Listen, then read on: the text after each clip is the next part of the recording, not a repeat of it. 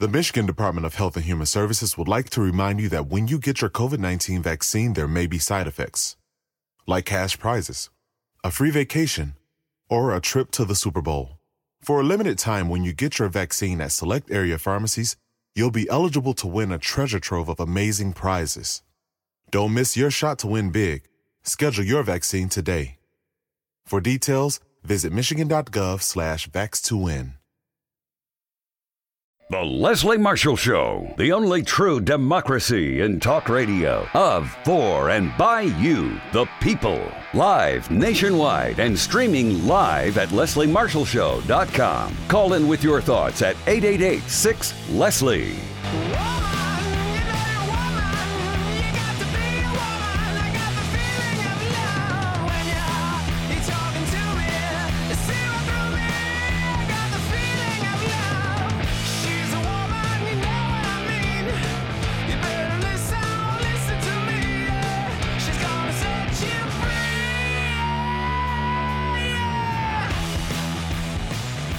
Here to set you free. How you doing? I'm Leslie Marshall. Happy Tuesday and welcome or welcome back. Only true democracy and talk. Thank you for listening to us on radio, on live stream, on our podcast, watching us on Twitter's Periscope, Facebook Live, YouTube Live, and today we welcome LinkedIn Live, which I thought we were already on, but I guess we got approved, had to wait for that process. So glad to be with everybody out there watching us on LinkedIn Live as well. And I can't think of a better guest to start off our new voyage as part of the LinkedIn Live family and the LinkedIn Live family viewers being a part of the Leslie Marshall Show family than Scott Paul. Scott is a friend of mine personally, a friend of the show, and certainly the organization which he is a president of is not only a friend of the show, but a friend of the American workers, specifically in manufacturing. Scott is president of the Alliance for American Manufacturing, and the AAM is a partnership established by some of America's leading manufacturers and the United Steelworkers Union.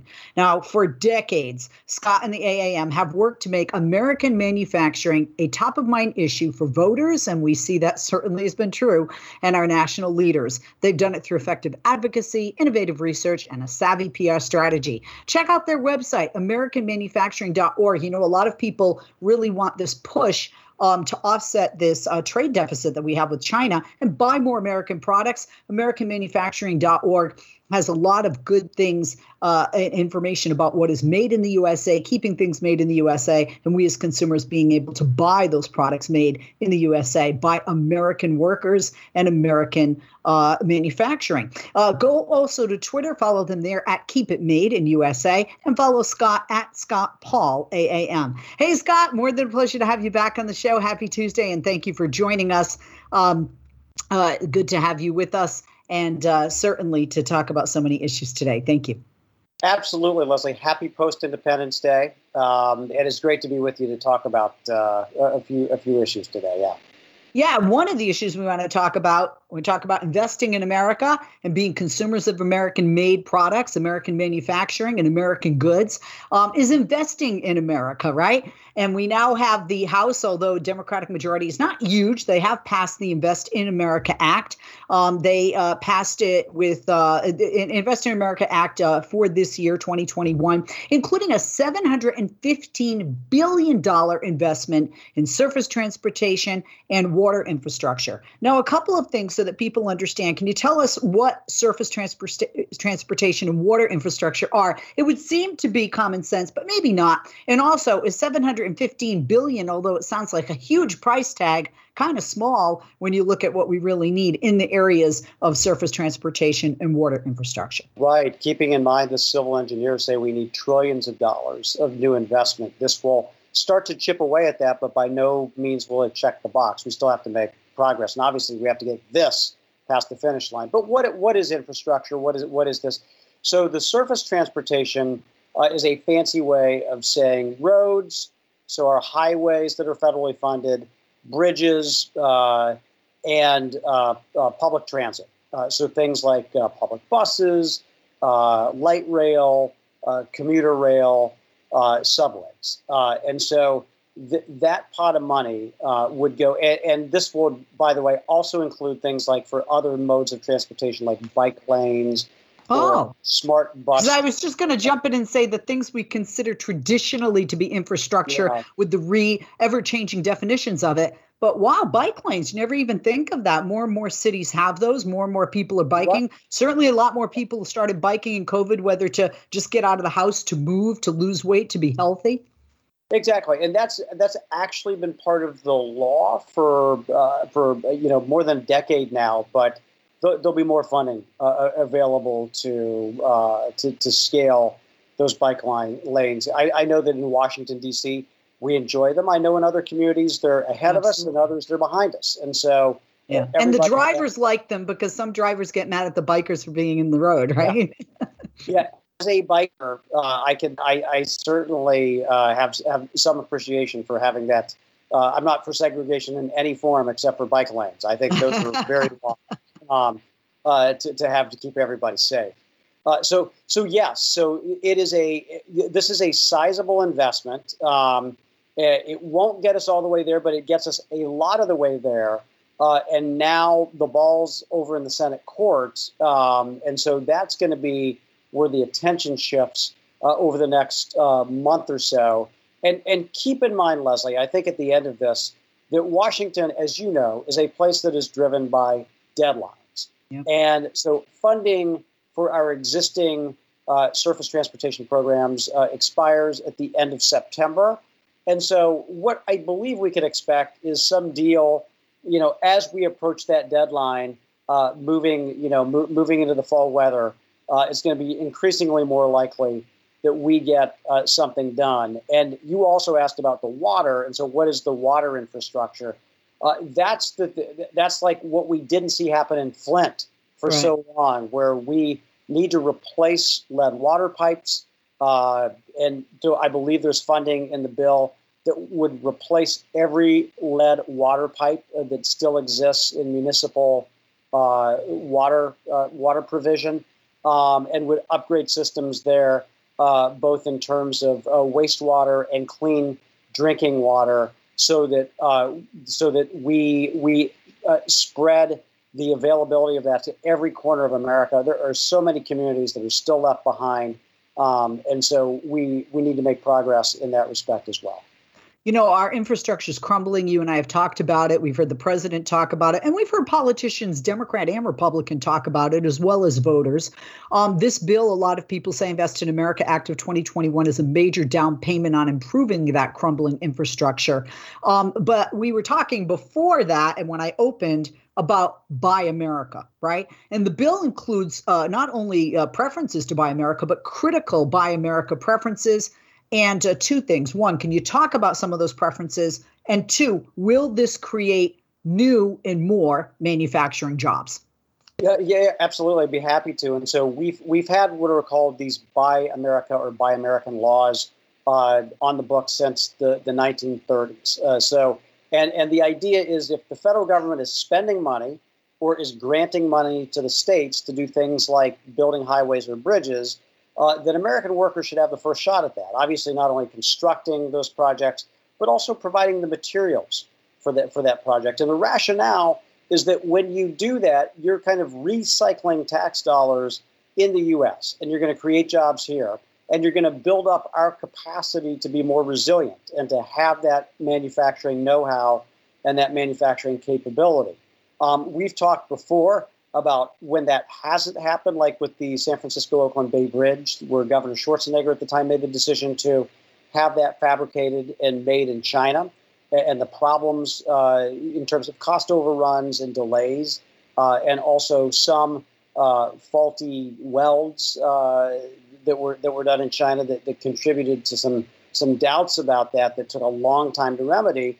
But if you have it made in America, some people will say, well, look, that might cost a little bit more.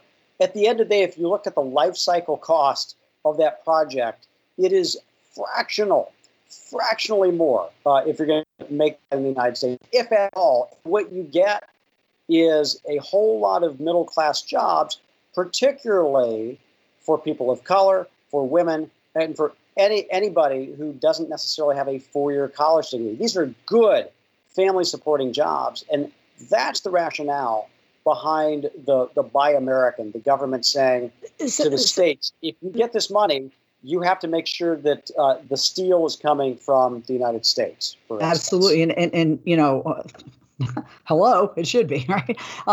In this legislation, all of the 219 Democrats in the House voted in favor of it.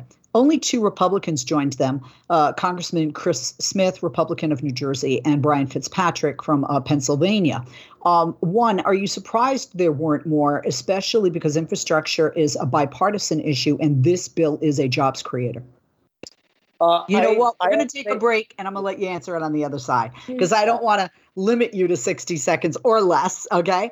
So we're going to take a break. Welcome once again to LinkedIn Live. I'm Leslie Marshall. We're joined by Scott Paul, president of the Alliance for American Manufacturing. During the break, why don't you do this? We've been talking water. I'm going to get some water, and you need to do this, even if you have your water with you, or if you don't, check out AmericanManufacturing.org. If you're interested in, as I am, knowing more about which companies are actually manufacturing their products here, which companies can you support as an American and buy to buy American, check out AmericanManufacturing.org. Also follow on Twitter, Keep It Made in USA, and follow Scott at Scott Paul, AAM. I'm Leslie Marshall, back with you, back with him right after this. Don't go away. If you missed Leslie on TV this week, catch up at lesliemarshallshow.com.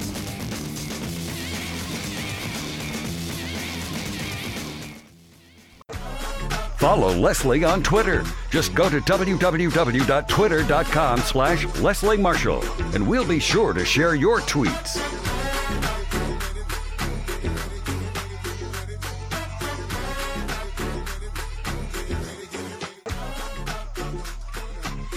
We are back on Leslie Marshall. Welcome back. We are me, Leslie Marshall, and Scott Paul. Scott is president of the Alliance for American Manufacturing, and we are talking to him about legislation that can help create more and more jobs, especially in the area of manufacturing.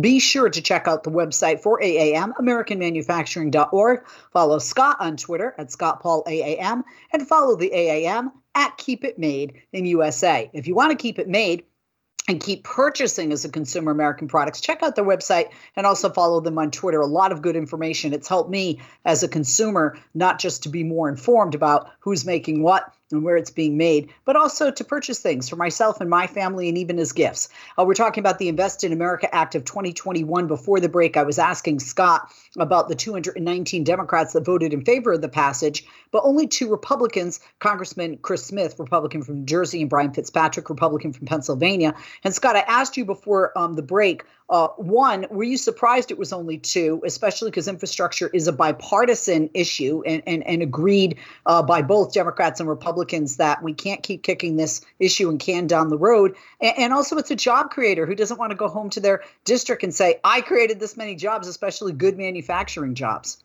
Yeah, it's a good question. And I think I'm probably going to give a very unsatisfying answer, which is yes and no. I am surprised a bit because traditionally these types of infrastructure investments have had broad bipartisan support.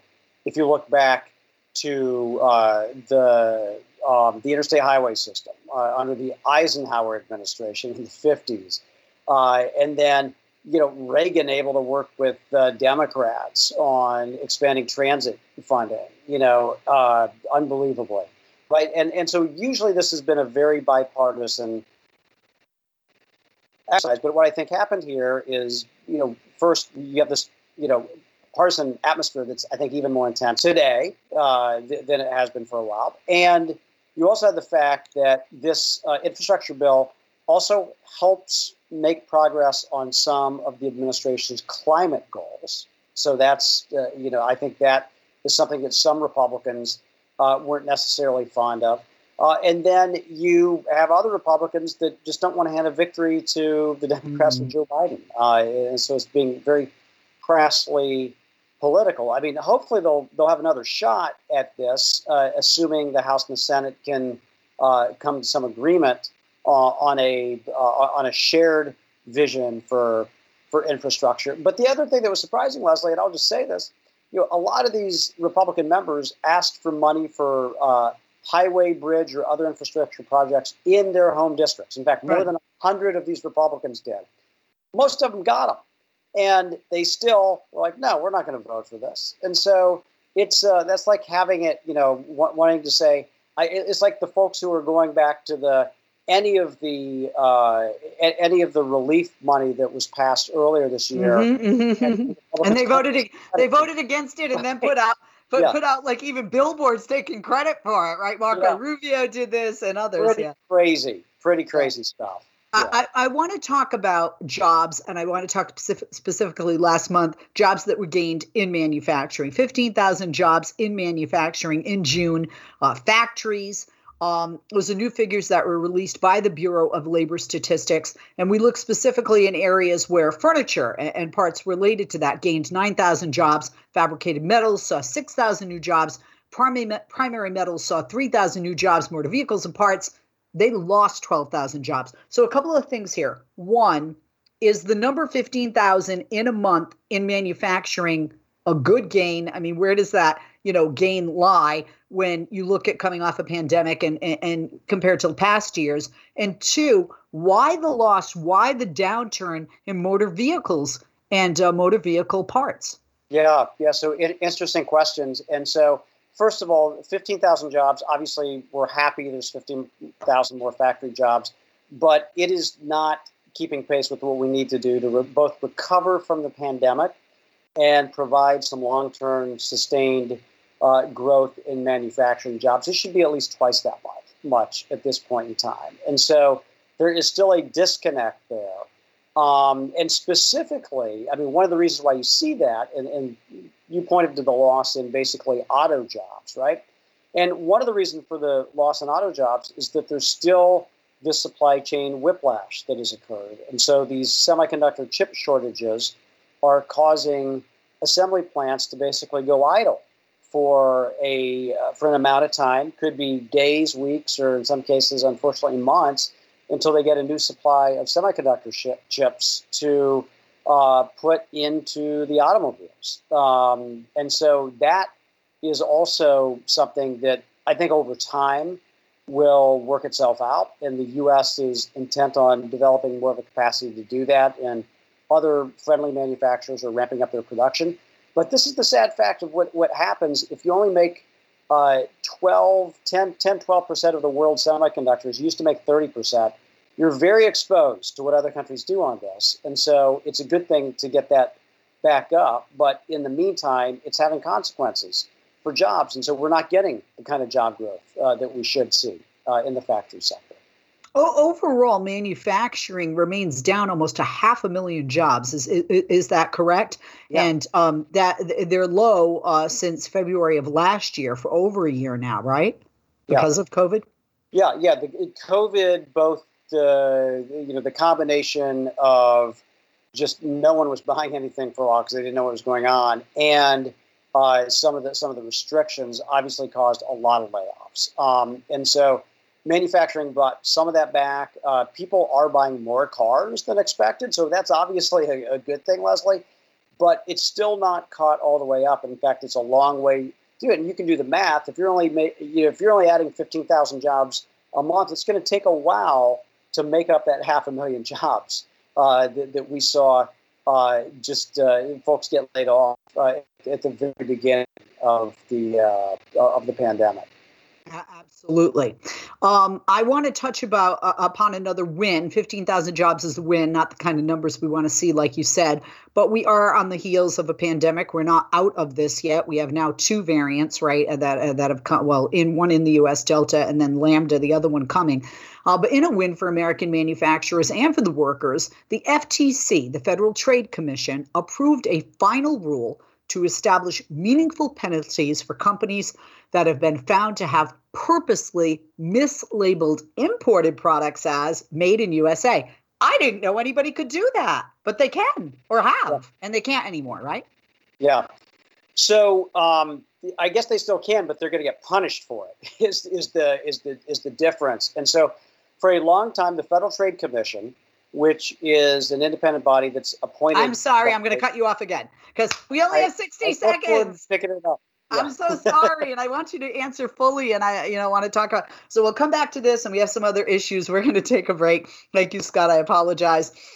Scott is so gracious when I jump in and go, wait a minute, because you know this. When I talk to you, I sometimes forget we're on the air because we talk like this off the air. Yeah. The other thing is I forget when we're on the air. Oh yeah, we have a clock and we're up against time. And even though Marky Mark, executive producer Grimaldi, will tell me, shut up in 30 seconds, like right now with a smiley face.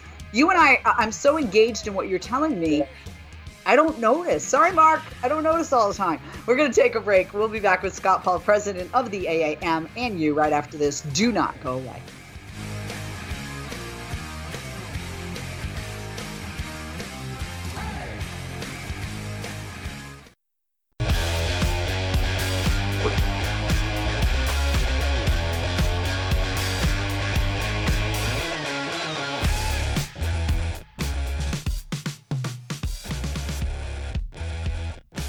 We are back. I'm Leslie Marshall. Welcome back. Our guest is Scott Paul, president of the Alliance for American Manufacturing. Check them out. Their website is americanmanufacturing.org. Follow Scott on Twitter at ScottPaulAAM and follow the AAM at Keep It Made in USA. We had another cliffhanger before the break when I was talking with Scott about a new Made in USA labeling rule that's a victory for American manufacturers, a win for American manufacturers and for the workers. The Federal Trade Commission, the FTC, approved a final rule to establish meaningful penalties for companies found to have purposely mislabeled imported products as made in USA. Because, there's some of you out there, myself included, unless you have to, you don't want to buy things made in Taiwan, made in China, made hecho en Mexico, or made in Bangladesh or India. You want to buy stuff made right here in the United States of America. Scott, thanks for holding. Welcome back. Isn't like false advertising and lying against the law, or what does this law do so that and certainly this is a win for manufacturers and for workers and for consumers. But why is this something now? Shouldn't have this been something all along that you just can't lie? We deal with that with organic being put on our food. Sure. So just like consumers have a right to know an advertised price for a product. A long time ago, lawmakers established that they should have a right to know the country of origin of the product that they're buying and consuming. And that applies to everything, really, in a physical label. Okay, and we'll get to the physical label part in a second because we're in a very digital economy here. But the other aspect of that is that then, defining what Made in America is, and it doesn't mean made in America if you've largely brought the product to the United States and then you slap a screw on it and say, hey, we did something here, it's made in America. It has to be what they call kind of substantial transformation, which is very technical. It means they have to add a lot of value here in the United States if they're going to call it made in America.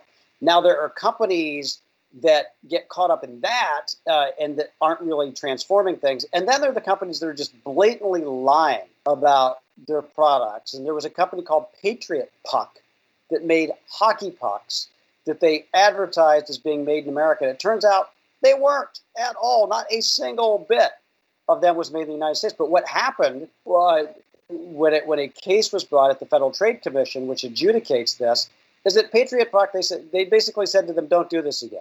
And that was it. There was no penalty. There was no repercussions for this firm. And so if all not even a slap on the hand. Yeah.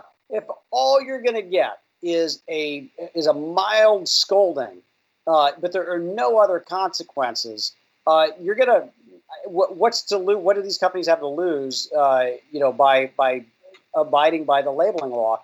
And so the commissioners voted to strengthen the enforcement of it, and they had just started to strengthen the enforcement of these laws about a year and a half ago, and imposed monetary damages on a firm for the first time for doing this. And so now it's going to be more frequent. And instead of just some consultation with the staff, and they'll write some letter that will kind of left them off the hook, these companies that mislabel, that falsely label, are going to have to pay real consequences for that. And then the commissioners also said, and this is a big frustration, how do we shop now?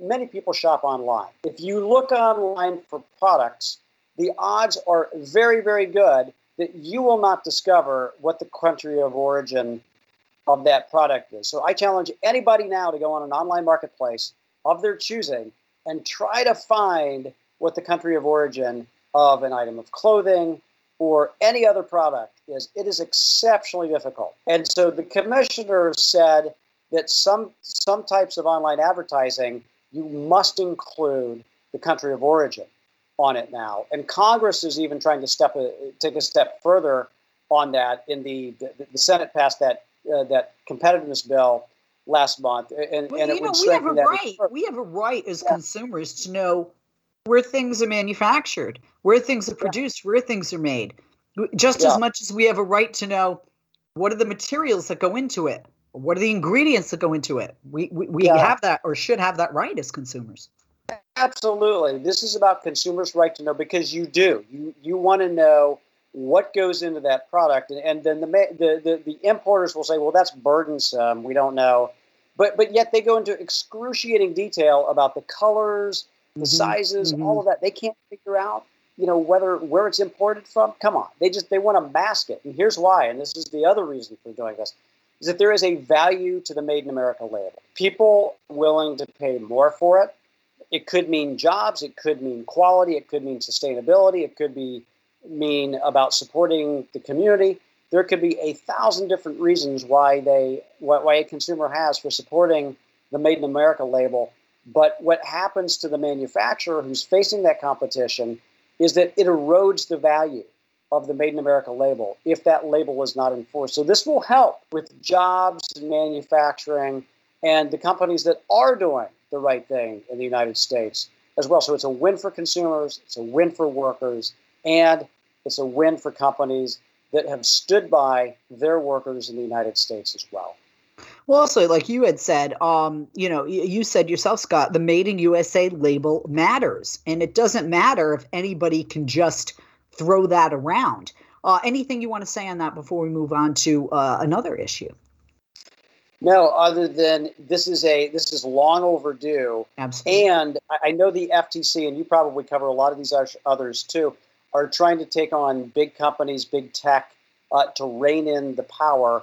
This is one step for that, because this is going to go at Walmart and going to go at Amazon and these online marketplaces, and make sure that they are protecting consumers and protecting this label more than they have in the past. I want to talk about economy. I want to talk about benefits, and specifically based on trade deals, right? I mean, we have decades of trade deals that we are finding out when, the devil is in the details. And when you look at the details, we really only had a slight benefit with these trade deals, specifically to, our economy. This is not my opinion, right? We've had 4 decades of U.S. trade agreements that have had only a small positive impact. And that, with whether you look at economic growth or growth of employment, right? This is the U.S. International Trade Commission. They had a report that was ordered by the U.S. Congress. They started as a base year 2017, and they estimated the trade deals had increased economic output by 88.8 billion, or just 0.5%. And the trade pacts increased overall U.S. employment by 485,000 full-time equivalent jobs, but that's only 0.3%. Again, sounds like a big number. And this is based on a model that assumes the economy is at a long-run full employment level. Talk to us about why this report matters, and if you, as president of the AAM, are surprised with its findings. Yeah, thanks, Leslie. I am not surprised with these findings. The benefits of these free trade agreements are vastly oversold. Reminds me of the snake oil salesman from, 100 years ago. They'll do everything. They will increase jobs. They'll make the environment better. They'll spread democracy around the world. It's a win-win. Everybody will be better off. This was the claim of all of these trade agreements. And then, so it's good to have an independent body that is examine them. And by the way, this independent body, the International Trade Commission, it has no axe to grind at all. It is completely objective. And they basically said, technical term, it hasn't done all that much for our general welfare in the United States. But what it has done, and I know you know this, well, and your listeners did, is that in communities around the country that saw their factories close down when those jobs got shipped overseas, more often than not, those communities never recovered. Those families never recovered. And this had profound implications for the United States, profound economic implications, because lower wage work replaced this manufacturing work. They had profound social implications. In communities that saw factories shut down, you saw higher divorce rates, higher rates of self-harm, and so many other factors like that. And then it's obviously had profound political consequences as well, where people flocked to folks like Donald Trump thinking that he could sell them something different. And that turned out to be a fraud too. But they were desperate for a way out of this and to blame someone else. And so I hope this will inform the Biden administration as it moves forward thinking about a trade agenda. And it has promised a worker-centered trade agenda. I mean, that's what any trade official in the Biden administration, says every time they're asked about trade, we're going to have a worker-centered trade agenda. I want them to stick to that, and to see them stick to that is going to be for our benefit if they do.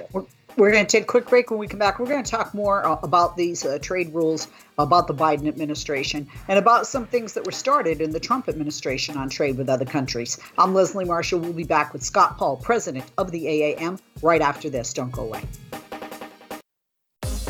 If you miss Leslie on TV this week, catch up at lesliemarshallshow.com.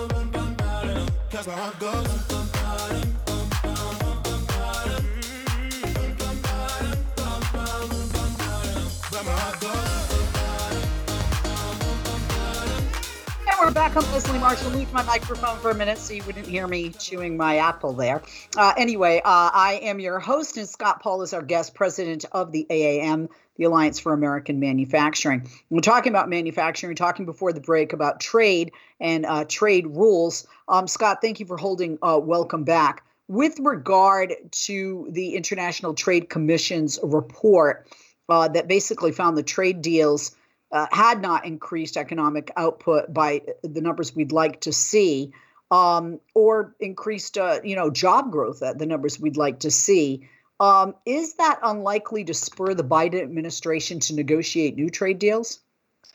Yeah, that's a good question. And so Biden is certainly getting pressure, even from some members of his own party, from big businesses, from Republicans, to negotiate additional trade agreements, because that's been the American government tradition to do that. But as we've just discussed, it hasn't worked out like we've suggested it. And so I think Biden would be right to, first of all, focus on some immediate concerns, like how does trade impact climate change, for instance? And you think about all the gazillions of dollars of imports coming from China on those cargo ships across the Pacific that have bunker fuel, and the pollution that occurs in countries like China that don't have the carbon constraints or other pollution constraints that we do here, and what impacts that had. So I think that viewing it not through a philosophical lens, like we have to do this because we have to do free trade agreements, but rather saying what's best for the climate, what's best for workers in this country, what's actually going to create jobs here. I think those are the right questions to ask, and I do think the Biden administration is going to be very, very careful as they proceed on this. And at the same time, they are trying to reestablish connections with the rest of the world, including many of our trade partners, who felt very jilted by Trump's approach. And Trump was right to look at trade policy and say, I think we have a problem here, but he also did a lot of poking in the eye instead of problem solving. And so if Biden can focus on the problem solving, I think we'll all be better served by that approach. How is it going to go? It doesn't seem that it'll bode well for countries like the United Kingdom, Kenya, who had negotiations that was started in the last administration and Trump's administration. Because if you look at the numbers and we're not boosting U.S. economy or creating jobs by those negotiations, will they kind of fall flat from where they started in the Trump administration now in the Biden administration, especially with the information we're finding in this report? Yeah, I think that I think they do become less of those types of agreements become less of a priority. It is certainly important to both have connections with countries around the world, to have trade connections with countries around the world.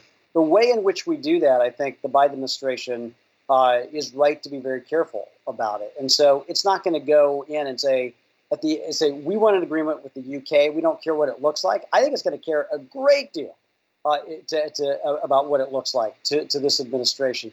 But yes, Leslie, I think you're correct. The fact that this information about the kind of big, what really happened with these trade deals is going to say, well, you know what? Is this really the most important thing that we ought to be shifting our attention to?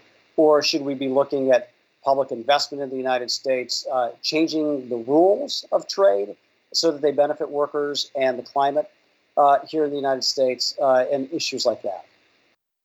The Biden administration has been very critical of some sectors of not American manufacturing workforce, but what has happened to the American manufacturing workforce, he said, the American manufacturing workers, have been repeatedly asked to make sacrifices for others.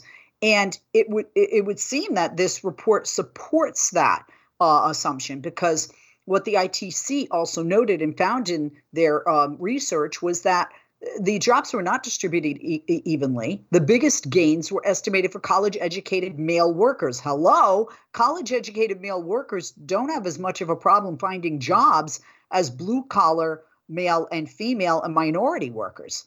Yeah. The patriarchy is doing okay, right? I mean, I know that many of them feel like they're not, but they're doing fine. It's everybody else who has been falling behind.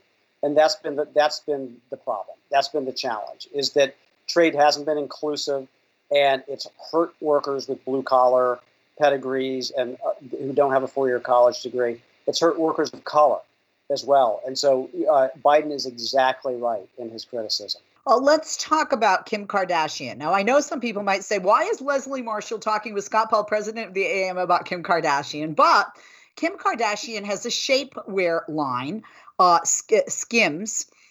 They provide shape and loungewear, and they're going to be providing and outfitting our Olympians with that shapewear and loungewear. Team USA, when they go to the Tokyo Olympics for 2021 Tokyo Olympics, they're going to be outfitted with Kim Kardashian's their shapewear line.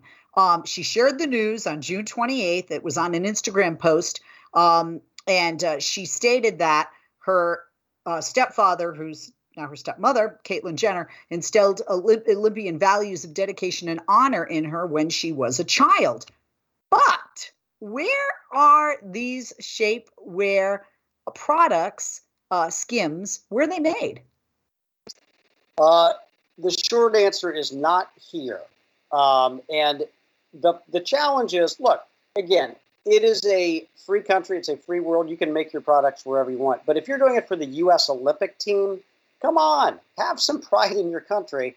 And I know, Spanx, which obviously preceded Skims by a lot, Sarah Blakely, their founder, was intent on having those produced in the United States of America when she started up the company. And so I'm sure, and other Kardashians have found a way to produce products in the United States. The Good America jeans, which I believe Khloe is responsible for, and Kylie Jenner's lipstick, all made in not only the United States, in California, Leslie. So they can find a way to do this, but It is just wrong. And they should ask Ralph Lauren. He outfitted the Olympic team in 2014. It was all made overseas. He got so much crap for that. That he said, mea culpa, I'm wrong. And the next time out for the Winter Olympics, he made sure that those clothing, that clothing was sourced in the United States of America, and it was a huge hit. All of that stuff sold out for consumers as well. It was extraordinary. We know that Kim Kardashian is huge, as the Kardashians are, social media influencer. On Twitter, you wrote, Kim Kardashian, congrats on Skims being selected to dress the U.S. Olympic team. Can we ask where these garments are going to be manufactured? Did she or anyone from the Skims organization or the Kardashian clan respond? We haven't heard from them. And then Yahoo News picked it up, asked as well. I don't think they've heard. And again, it's just one of those things that is common sense. And I agree, it's great to celebrate Olympian values, but I also believe that we as a nation, we have a lot to be proud of. And I know that there are workers in this country who would love the opportunity to supply products for our Olympians. They would like nothing better than to do that. And so to be denied that opportunity is a shame. Well, another thing, the Kardashians have the kind of money to certainly make sure that since your tweet that Skims is made in the United States, there are certainly some factories in Los Angeles that, went dormant during COVID and could be used right here in the LA area because they live in the LA area. They live in Calabasas, not far from here in LA County. And you, I know, tweeted out a thank you to Yahoo for picking up the story.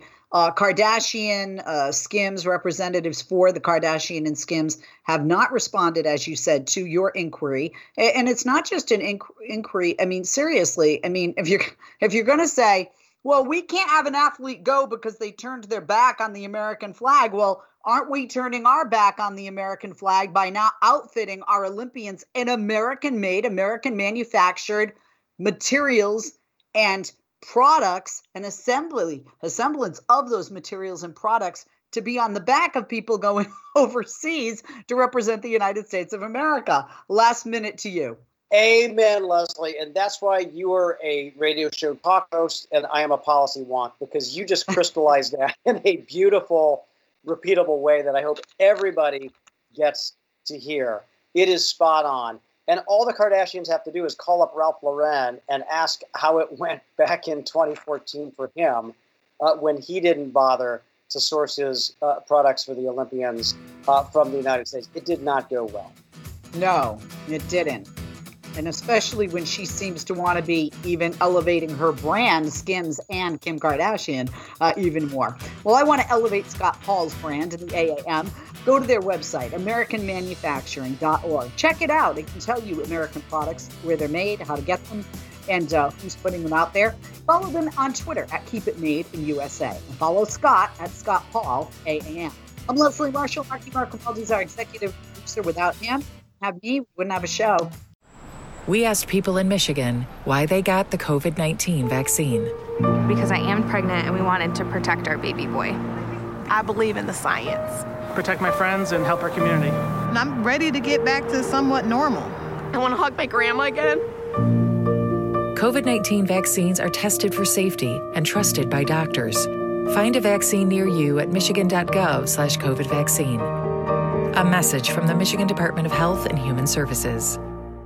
No matter where you are, there's probably a Speedway right around the corner. So whether you want a freshly brewed hot or iced coffee, fountain drink, or Speedy Freeze, Speedway's got the fuel to keep you going all summer.